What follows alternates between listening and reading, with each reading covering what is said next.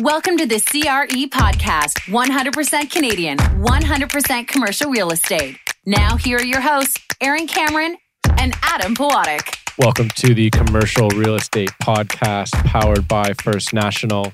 I am Aaron Cameron. With me, of course, is Adam Pawatic. We are recording live at the Canadian Apartment Investment Conference. We are recording the podcast, and we are also doing a speaker video series as part of our partnership with the Canadian Real Estate Forums. We, of course, want to thank Yardi for sponsoring this podcast. Don't forget, stay tuned. Of course, Aaron and I will do our after show to share our thoughts on the episode. Our guest is Salima Raji, who is the Senior Vice President of Development at Create TO. What is Create TO? I have no idea. We're going to find out. So hold on. Salima, thanks for joining. Thank you for having me. Salima, we really like to start with background of people and kind of personalize a little bit. Why do we care what you have to say? So maybe just talk about your background and how you ended up at Create TO and your background in real estate. I'm actually born and raised out west in Vancouver and had come out to Toronto after undergrad at UBC and worked in the art sector for a number of years. It was great. I was in my 20s and I got paid to go to concerts and watch movies and do lots of fun things, but realized I wanted more. Didn't quite know where that was going to be and ended up at Rotman, where there was a super popular class taught by Mitchell Goldhar. It just made sense to me. It was a real estate development class. I asked him for a job. He hired me, spent about 5 years there, met my husband, loved the work, just really found it so intuitive, but also had come from the arts, had come from more of a community background.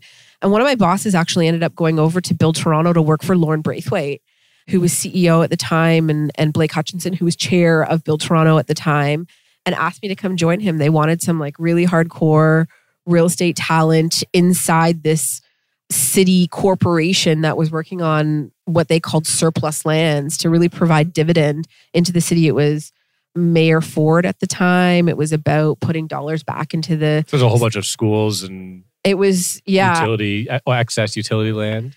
Yeah, not necessarily old schools. That was dealt with a different agency. But for us, it was parking lots. It was land that was purchased for roadways that wasn't used. It was random pieces of property the city owned. I mean, it's unbelievable. The city owns 8,000 pieces that they own and control in the 416. I mean, back in 2017 or 2016, it was valued at tax assessed valued at 27 billion. So today I have no idea, but incredible land bank.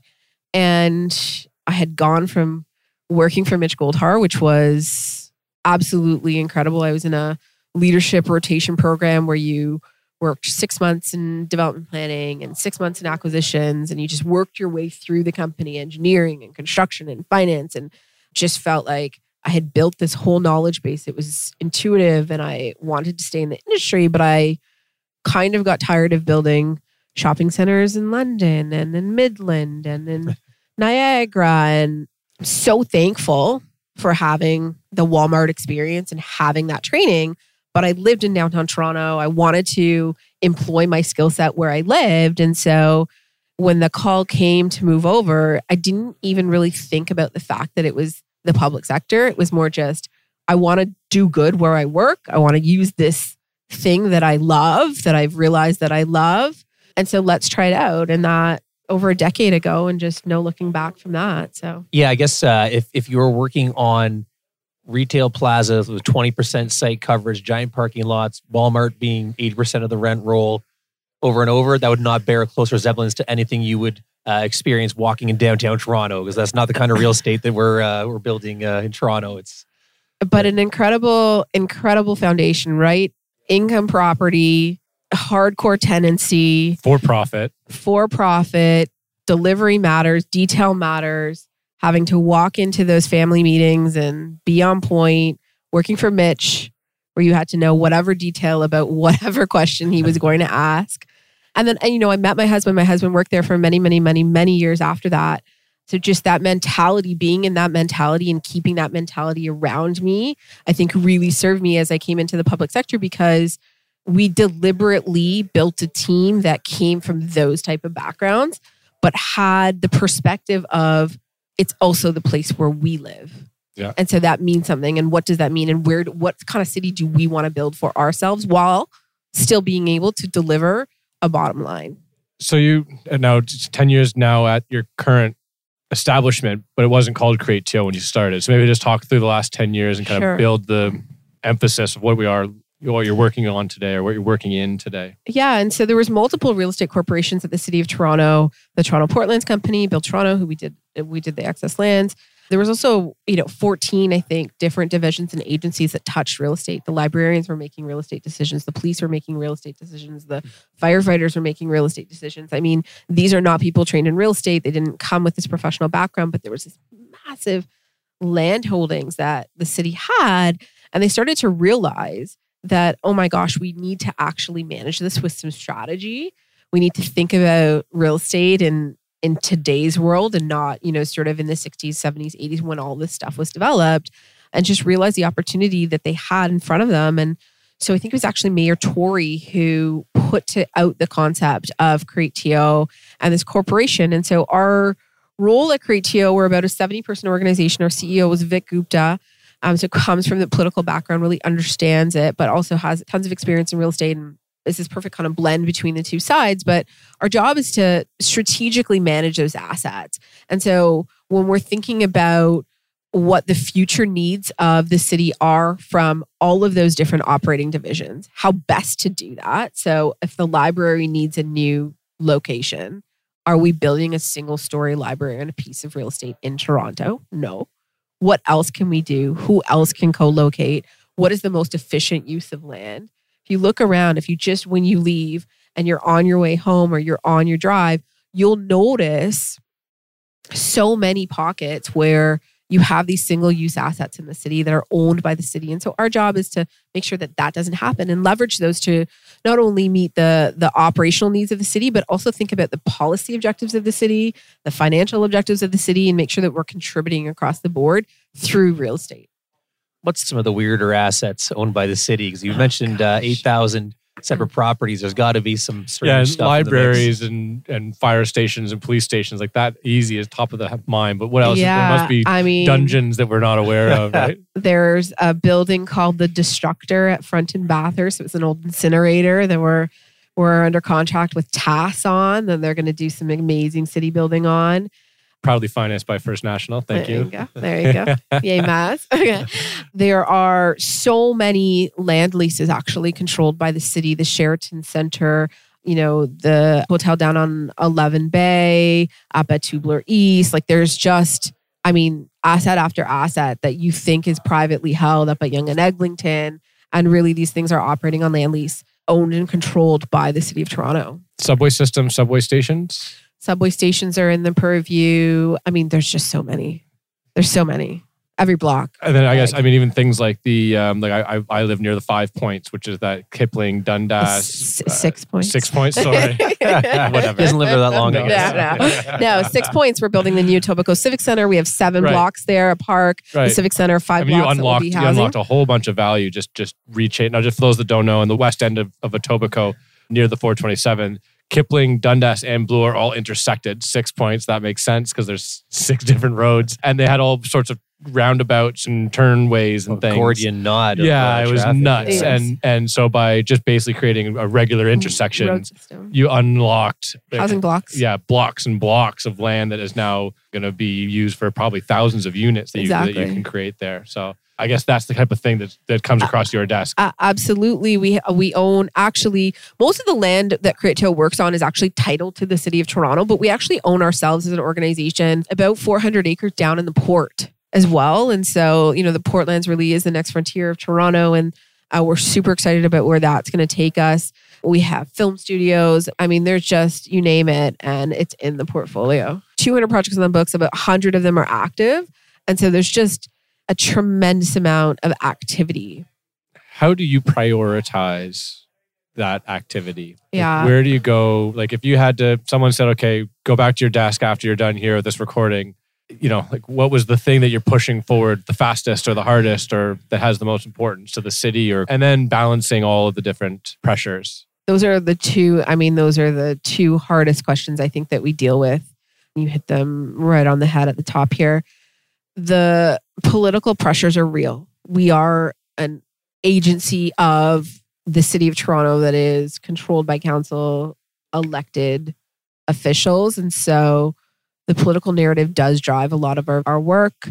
We think about opportunity in the same way that a private company would too, right? Is the market mechanism, our business model, maybe I should touch on that before we kind of get into that, because I think it is helpful to understand we don't do a ton of our own construction or build out. A lot of, if it's an institutional building, yes. And there's a division actually inside the city of Toronto that will partner with a real estate department inside the city of Toronto that will carry that stuff out. If we're building the new Etobicoke Civic Center, or there's a library, or we're renovating an office building or something like that, there's actually a division that thinks about that and works through that. Creatio's job is more on the strategy side. And so, and the development side. And so that means that we're preparing land, we're de-risking land, we're trying to meet some sort of policy objectives, integrating some city uses or whatever it happens to be, and then really trying to partner with the private sector. And so bringing opportunities to market that haven't been available because it's public land, but also ensuring that those opportunities not only have the opportunity for people to make money, so they participate, but also do good in terms of what are those policy objectives. And so because that is our business model and our structure, if it's not right, if the timing isn't right, the market isn't right, that helps us to prioritize. If there's certain deliverables or objectives we want to get to, we work through those. So is it we want to do some sort of transaction on a land lease and there's an option that comes up in 8 years? Okay, we know when we have to start or where we might want to go. If we're trying to do a housing transaction and we know that it's really important in this case that we zone it and that we kind of remove all of that risk from the table, those are the kind of questions that we'll talk to ourselves about. On the second part of the question of how do we balance, it is incredibly difficult because you're dealing with a set of competing policy objectives, right? Everything at the end of the day hits the bottom line. We have a phenomenal finance team. We underwrite everything really rigorously. We're not taking anything out that isn't actually doable or financeable or saleable. And so when you layer on those requirements, you deplete your residual land value, and that's okay because, our objective is many-fold, but sometimes we do have to make that harder decision about, are we going to push net zero or are we going to do a little bit more affordable housing? And how that decision's made is, it changes constantly because there is those different sort of dynamics that go on. We also have the benefit of great advice from a board of independent directors. There's some councillor members on there as well. And we work with the city leadership and the political leadership really, really closely. When you're looking at your next asset to focus on, ultimately it was purchased originally for a reason that was going to benefit the city. Is there ever a fear that maybe you shouldn't sell it that might be needed in the future, even though obviously, city requirements change over time? Is there ever thoughts about that? Yeah, it is a great question. And it also is a political question. And it is driven by, I think, the politics of the day. In the Build Toronto days, we were much more into going right into joint ventures. 10 York, Tridell's, Triangle project, that was ours. They came in. Previously a car impound lot? Was that car impound lot, you got it. Garrison Point, we partnered with Diamond Corp, brought in Bentall. We were really into that. Lauren Braithwaite obviously had that experience and background. And so that was something he was driving. And we wanted to do just a lot of transactions. We had at that point in time an objective of returning a $25 million dividend annually to the city that they were counting on and they needed us to do. And so we needed those transactions. We needed to close. We needed to move on with it. As times have evolved and the political winds have evolved, we've become more of a city building organization. We focus more on those policy objectives. We focus inordinately on affordable housing.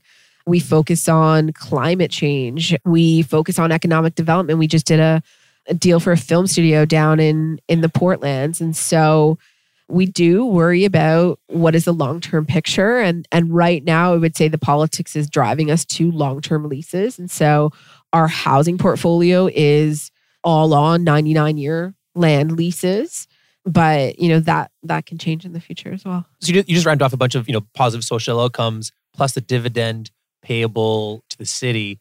Would that be your metrics of success with those kind of categories, or what else what kind of significant benchmarks when you're looking back in the the end of the year? Yeah, absolutely. I think those are the benchmarks. We look at, okay, what are those outcomes in terms of policy objectives that we just talked about, as well as my team, our development team. We also are focusing on how quickly are we moving through process.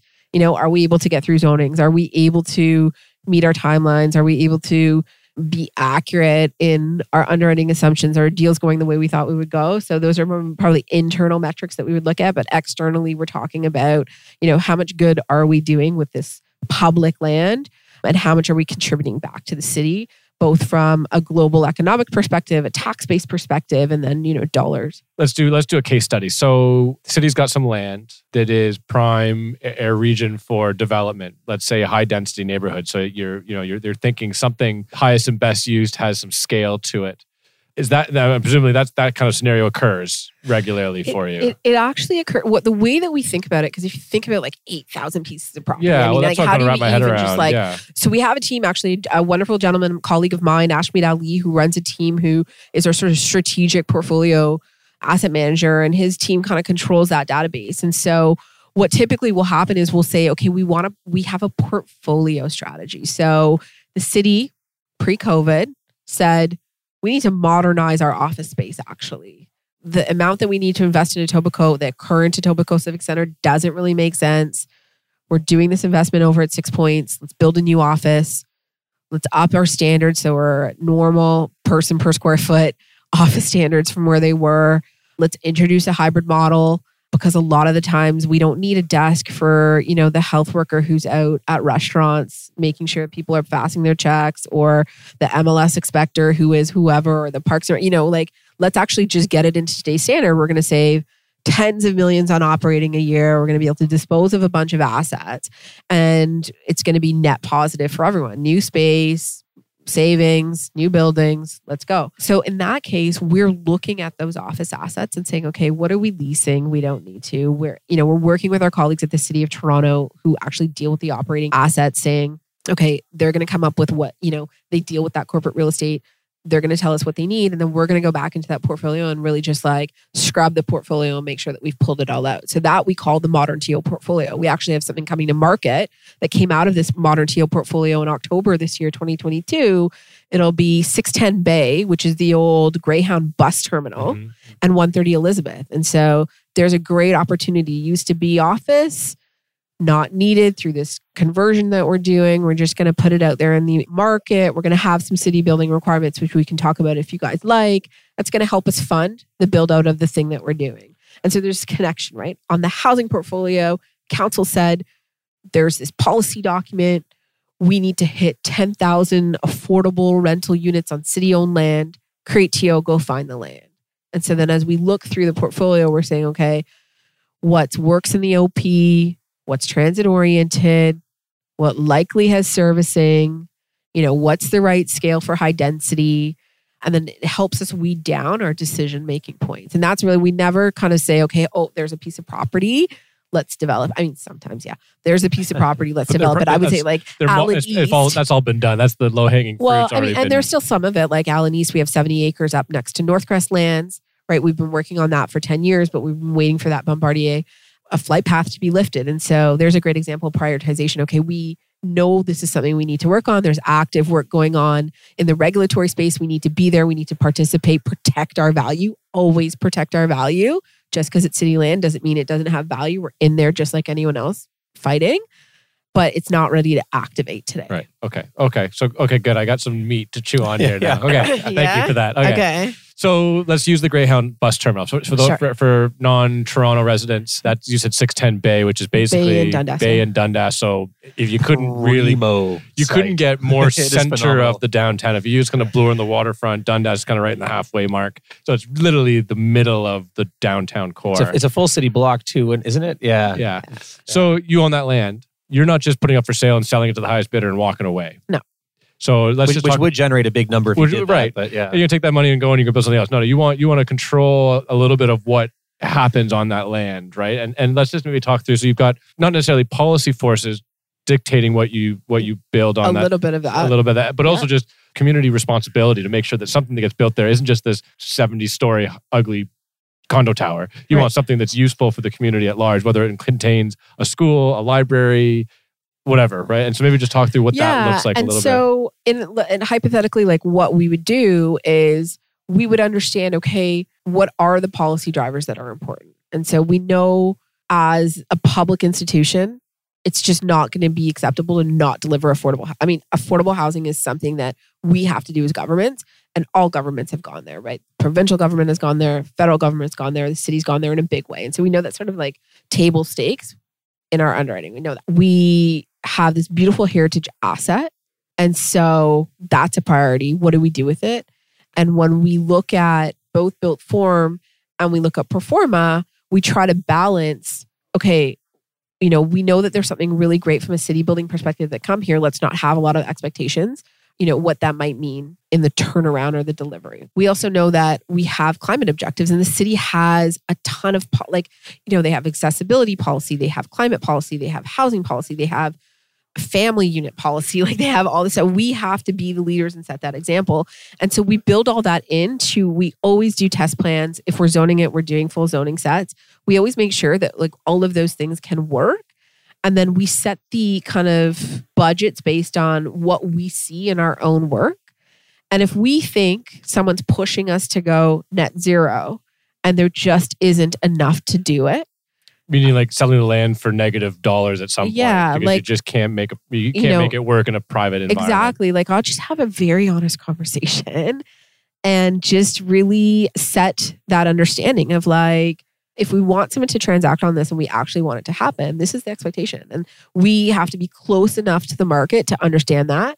And we have to be close enough to the bureaucracy and the politics to understand what those non-negotiables are. And somewhere in the middle, there is always a solution, And so it may not be 50% affordable housing, but it's going to be 30 or whatever number. Yeah. Are you still trying to sell that land for market, or are you understanding that you're almost working backwards? Here's what we want built on it based on all of our policy objectives. So, X plus Y equals the return you're going to get. Therefore, the land value is Z. Yeah. And that's the only way. So yeah, market might be, 30 million, but if I sell it for 10, then my purchaser, my partner can actually build it and make the yield that would meet what they would build it at market. Yeah. Right? I mean, it's not complicated math, right? Really, it's not, but it seems to get muddled, I guess, when you're talking about public-private relationships. I think people think it's more complicated than it is, right? Like, what does it cost to build?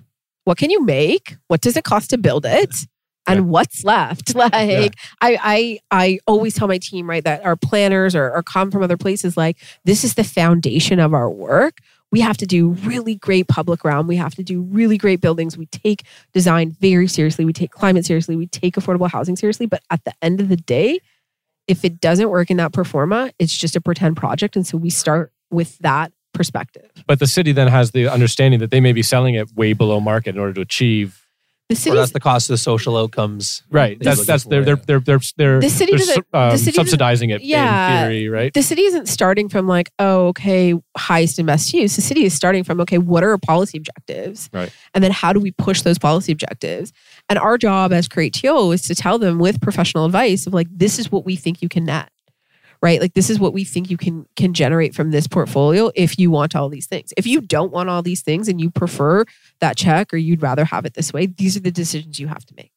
So the policy guidelines would be the priority, but your job is to, optimize the return for the city under those parameters. Yeah, each case is very different, right? On our affordable housing portfolio, we know that we're pushing for more affordable units, but we also know that we have to sustain the portfolio and pay the salaries and pay the consultants and get the zonings done, and that costs something. And so all of this is in balance. When you're working on deals, have you run into any frustrations where you just couldn't make something work? You had a vision for it and just couldn't make it work? Like if we put something in the market and just didn't get a good response? Well, maybe not that far. When you're... That's never happened. Yeah. No, that's your job. Yeah. Just to be clear. We'll talk about the early stages and you see something, have a vision for it. And that's got to be frustrating. Yeah. Like let me just add on to that. Like where you get given the mandate and you have the piece of land and you know the policies. Okay, well, here's what's going to make the most amount of sense. It's this amount of affordability, including this amount of energy efficiency. This makes everybody happy here, and then yet it just dies on the vine inexplicably. I don't think anything nothing dies on the vine, but no one's ever going to be 100% happy, right? Yeah. The energy department's going to want to see you do more. The planning department's going to want to see you do more. The affordable housing office, the housing secretariat's going to want to see you do more. The local councilor's going to want more. Everybody's going to want theirs. It's just like any other developer or any other project, and our job is just to find that middle ground and make sure that we can actually get something off the ground. I saw somebody open a wedding speech once with the sign of a good compromise is when nobody's happy. Right. I guess that would be similar. Yeah. I mean, I think it's like they're not happy in terms of they didn't get, 100% of what they wanted, but I think they are happy that there's an engaged process, right? That they're getting more than they would otherwise, that we're setting, I think a lot of our role is also to set precedent for the market. Toronto and our industry, no one wants to be the first to do things. We get this great position. 505 Richmond, one of my sort of babies that I dreamt up a concept of this incredibly complex mixed use project of luxury condo, a YMCA, a food hall, and we put it into market. And half the developers told us we're crazy, and half of them said this is amazing, and look at it now, and it beat every expectation. It's this beautiful thing. It's won Governor General's awards, and in that case, it's sort of just we got to show how you can do this really interesting mixed use thing, and then you see people learning from that, and not to sort of pat ourselves on the shoulder too much, but really like we can kind of take that risk a little bit more because we have the policy objectives behind us and allow that to be part of the way we think about return. And I guess I would say one more thing, which is it's a lot more complicated, right? Like at SmartCentres, it was really easy to make a decision. It was super simple to make a decision. It was about dollars and it was about tenants.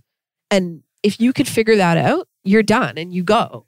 With us, it's the complexity of the layered relationships and the layered objectives makes it, you just have to know more about everything that you're doing. Do you retain ownership? Let's talk about just sort of the capital stack to a certain degree. Maybe let's use the Greyhound site as an easy example. So you're going to sell that. You're deciding to build some mixed use that has apartments.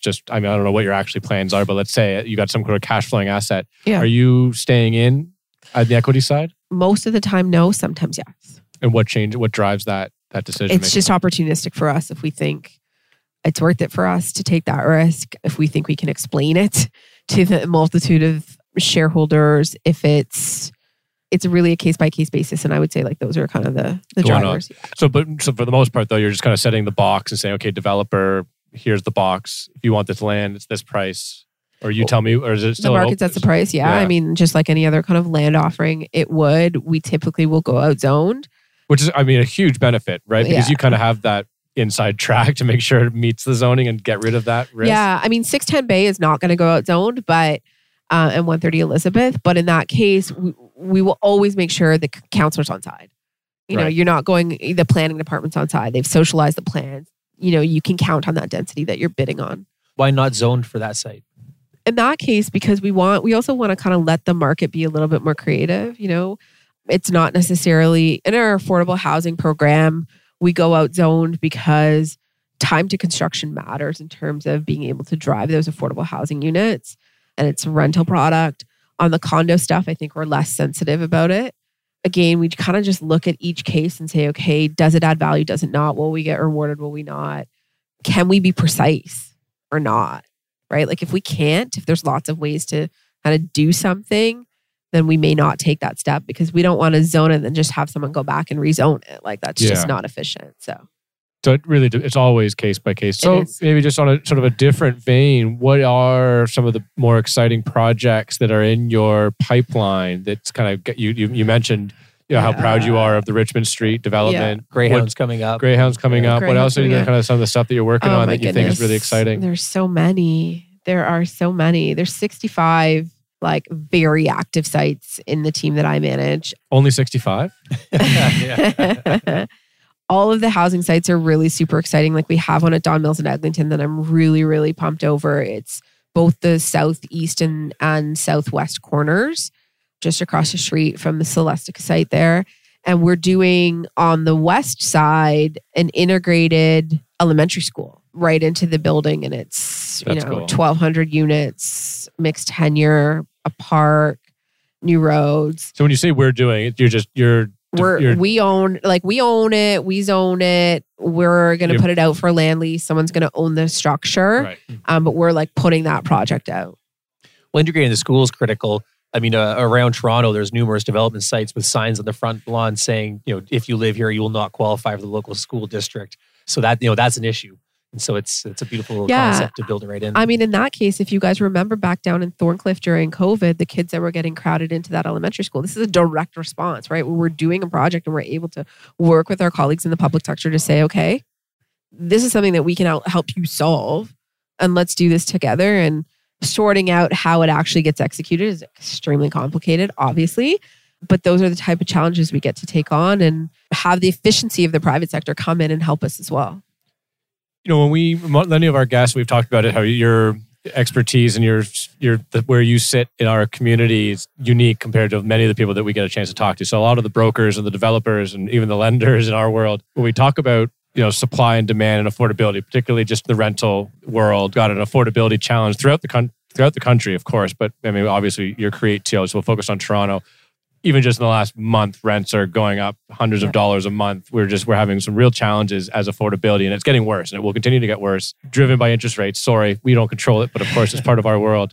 Yeah, I mean, you must be sitting there and looking at all this land, wanting to provide more density. A lot of the times, the conversations we have, the answer is if only the city would allow us to build more density. As of right, zoning along major thoroughfares. Like there's a whole bunch of things that there are zoning restrictions that, you know, a lot of our community would say, if only we had this freedom to go and do these things, we could really drive a ton of supply to help with the affordability challenge. Where you sit, what are some of the things that go through your mind as you're trying? Because I'm sitting here talking to you. You clearly think like a developer, like a private owner, but of course you're working on the public side. Yeah. How do you manage that balance? Like internally, we're the receiver of the planning documents the same way as any sort of developer is, and so what we try to make sure is that public lands aren't considered in a different vein than private lands. So they must be as dense. They must be as productive because it's the challenge that we are collectively trying to solve.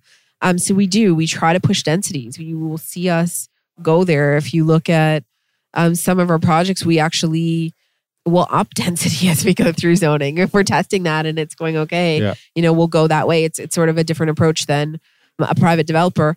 The other thing that we do is when we don't go out zoned, we limit the developer's ability to appeal to LPAD or OLAB or whatever it's called today, right? Like the OMB, we really do our best to make sure that we're maxed out on all of those things. And the planning department is a great partner, understanding that when we're working with Create TO, that's not a possibility. And so let's just go there. Let's just, and they're always worried about precedent, and I don't blame them for that. And so we know that that's their mindset. And so we are very honest about if it's an economic problem, like if it's a problem in the pro forma, what we need to fix it. And we have transparency built on a sort of a body of trust, right? And I think that developers have their job to do is build trust with that planning department. Yeah, of course. And you've got city councilors on side too, because I mean, we often hear about community planning meetings and NIMBYism that being a major obstacle, right? Our job is to get them on side. I would say, that's not an easy job. Yeah. That sounds tough. I was about to say that. It's not an easy job, and they will have their own opinions. And sometimes what happens with us is like a local councillor where you're working on a development project has an opinion about something. And then our board, who has different councillors on them, have a different opinion. And then what do you do, right? No different than a private board having an opinion different than a local councillor. But they're tough and they're tricky. And our system is built that way. So it inherently creates these problems. I'm wondering, it'd be really interesting. I'm going to start asking this question now next time we talk to developers in Toronto about when they see a Create TO opportunity, what their thoughts are. And I suspect they think, hey, that's a good engagement. Like, I know what I'm going to get. I know that I'm working with people that have the best intentions in mind. Are you experiencing that? Like, do you kind of have the same developers come back because they know that what they're getting into comes with a little bit more support, protection, managed internal relationships? I mean, maybe just talk that through as your relationship being on the public side with the private side. I mean, I think we get people come back and bid. We also get a lot of people who haven't worked with us before wanting to understand how they participate in these opportunities because they aren't lands that are readily available. We work with the industry's best, the best architects, the best brokerage teams. very close relationships with CMHC and not so much other financiers, but those that are required to kind of execute on our projects. And then I think people also understand that there's going to be an advocate, a broker. I sort of see myself and I see my team as being that team that can understand both perspectives. And that means that I'm working with, at Createo, the most incredible talent that actually has to understand the world of the developer, what matters, how they think, what is their value chain, and then be able to understand their colleagues at the city, why they do what they do, what are they driving home, and bring those things together. And so it takes this very sophisticated sort of perspective. And if you look at the talent that's actually come out of Createo, come out of Build Toronto, come out of places like Waterfront Toronto or IO, you'll see their leaders across Toronto Community Housing, across the city. Lori Payne at Osmington Jarofsky over there came from TCHC. You know, we have Derek Goring at Northcrest, came from IO and Waterfront Toronto. Tony Medeiros, who leading development at Dream, came from Waterfront Toronto. Renee Gomez, who is over leading development at Diamond Corp, came from Waterfront Toronto.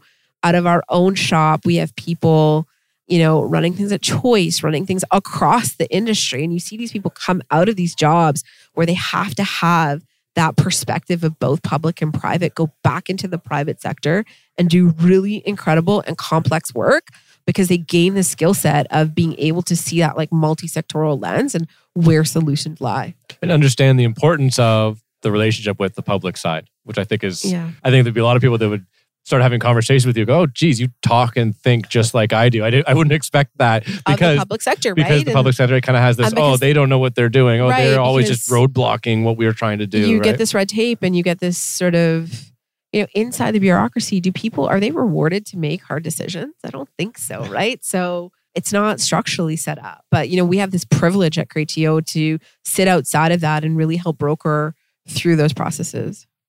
Yeah, my big takeaway is you've got all the stresses of a developer, plus political stress, plus the longer list of goals to achieve, adding a stress to it, plus 65 projects on the go. You know, whereas your average developer might have 2 or 3. Right. It's a lot, and hats off to you for making it work. Thank you. You clearly enjoy it. I like that you say you kind of want.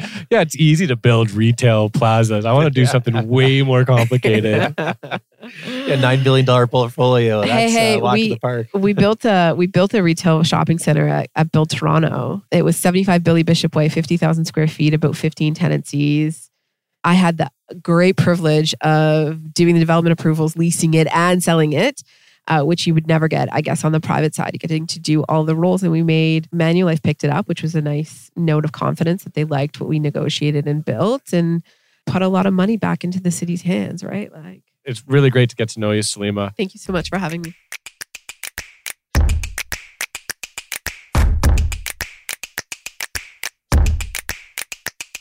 Welcome to the Commercial Real Estate Podcast after show where Aaron and I discuss the episode that just took place. That was a real highlight for me. I mean, we're at the Department Conference. We're doing a lot of interviews today, and not to detract from our other interviews.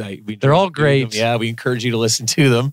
Don't skip them. But the really interesting thing for you and me, of course, is we haven't had anybody, I don't think, from the government side of the Infrastructure equation. Ontario. Yes, there you go. Tony Rossi, there you go. That was interesting because they are a big player in the market. You know, they have excellent real estate in the portfolio. I mean, I don't think we sold enough to people who are not from Toronto what a prime spot that Greyhound site is. If you've ever been a tourist in the city and gone by Yonge and Dundas Square, it is, you know, a block or two away from there. The site is its own. It's like a poor man's Times Square, but it's still, you get this idea that it's heart. It could not be more geographically centered in the downtown core of the city. Yes. Yeah. And every parking lot around that was built out a long time ago.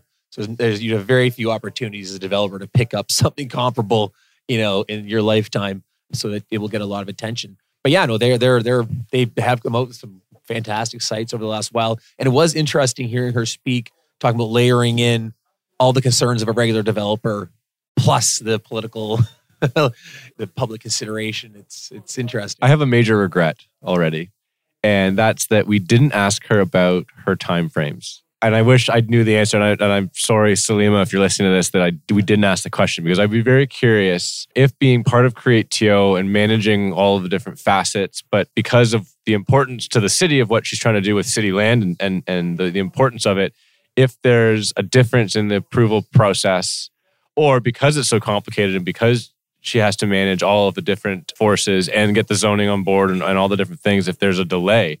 Like, I'd be really curious from the day someone said, hey, we're going to pivot this Greyhound terminal to the day that it actually gets to market, is it 1 year, meaning, faster than the average 2-3 years that it typically takes? Or is it 5 years because it's more complicated and takes longer? Is working with an insider kind of help? Yeah, no, that would have been a good question.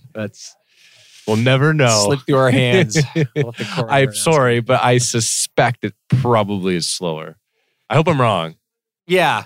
It's but just due to considerations, I don't think that this is a condemnation of timelines. It's just with the levels of consideration she was discussing. I mean, the stakeholders involved, the list would be 10 times longer than your average project. So the voice. I love. Just because what was really encouraging, for lack of a better word, is that she's a developer, right? Like she got mentored under one of the most successful development companies as being Smart Centers, and so thinks like us, has that sort of mentality of a developer who wants to get in, get it built, get it cash flowing, get it stabilized, get it financed, get your yield, managing your investors' expectations, all that stuff. Like, that's the way that her career started, and she still thinks that way. But now she's just got this extra layer, and it was interesting. I was in my mind, I was imagining, using this Greyhound site as an example, out of the 8,000 properties that she has sort of under the purview of Create.to, where this is an incredible site. Like, any developer would love to just have the opportunity, blank slate to figure out what to build on this thing, which is effectively what she has. But then she's also got the, I wouldn't say restrictions. They're just the added benefits of having the city saying, well, no, but we need this, we need that. It's really, from a holistic, helping the community, helping the citizens, like, there's a real sort of great thing that she's doing. So she's got this blank slate. She knows she's got this affordability, this environmental sort of, whether it's, carbon neutrality focus, maybe there's a school, there's a library, like, what are the community needs for the individuals that live in that neighborhood? Some really fantastic things that she's trying to incorporate into the design of this dirt. And I can imagine that she goes and she talks to whatever the groups are, and I'm ignorant to it, but the group that's pushing for affordability, and then talks to the group that's pushing for environmental, then the group that's pushing for whatever the community needs are. And she goes, okay, all right, I'll try. Goes and she does her market-oriented underwriting, just like any developer would. And I wonder if at some time she kind of turns around and goes, okay, to do this level of affordability and your level of environmental, carbon neutrality, and to incorporate a school and a library and a fire station, I will have to pay a developer $20 million to take this land. It happened yesterday. It literally comes to a negative land value, right? And then I'm sure the city goes, okay, well, hold on. Let's. And so that's the situation she's in, because she actually is almost like this internal representation of, this is what the market would do with your desires, Mr. or Mrs. City, requirement, right? Like, it's. I find it a very fascinating place that she sits in, and a very, very important one. Like, that was, it comes across loud and clear what she's doing for the city of Toronto. And I'm sure there are other people like her in other positions across the country and municipalities. Just an absolutely critical part of our commercial real estate community. Well, yeah, there's got to be a sense of satisfaction of working on these landmark sites, just these city defining developments. And you were in it up to your elbows for years to, help make it happen. It's got to be satisfying to work through that. The one that stuck with me, I don't think she mentioned what the eventual use would be, but if the Destructor ends up being a condo site, I really hope they sell it under that name. They keep that as the condo name building, the Destructor. That's, partly as a preservation of the history of the city, and also because that's very ominous. They must have something, because that's it was an old pig slaughtering house, right? And the smell alone, like I'm sure there are still some buildings down there that if you smelt the brick still has the stench attached to them, right? So I don't know how you commemorate the smell that used to exist as a result of that site, but yeah, it's amazing some of the stuff that she must get exposed to. Like, very, very cool. Being a born and raised Torontonian, I'm almost jealous. Like, I'd like to just spend a couple days just job shadowing, me like, what else do you have in this portfolio? That building that I rode my bike by every day. Oh yeah, okay, you could do something with that, right? And not, of course, to detract, anything she worked on at Smart Centers. But she did mention that the kind of doing the successful formula, but the same formula over and over and again, maybe wasn't, connecting with her at an emotional level. But she definitely seems passionate about what she does now. Yeah, no, just a really impressive conversation and fun, different than the conversations you and I typically have. So it was entertaining to kind of explore what she's doing for the city. Yeah, we do talk to a lot of just very traditional real estate people, which would make sense for the Commercial Real Estate Podcast. But that was a real treat, and I would love to catch up with her again at some point. Well, that's a wrap on this one. Thanks to First National for powering the podcast. Thanks for everybody listening. See you next time. Thank you for listening to the CRE Podcast. The information from this broadcast is not to be relied upon as financial investing, professional accounting, or legal advice. First National Financial LP holds Financial Services Commission of Ontario license number 10514 and 11252.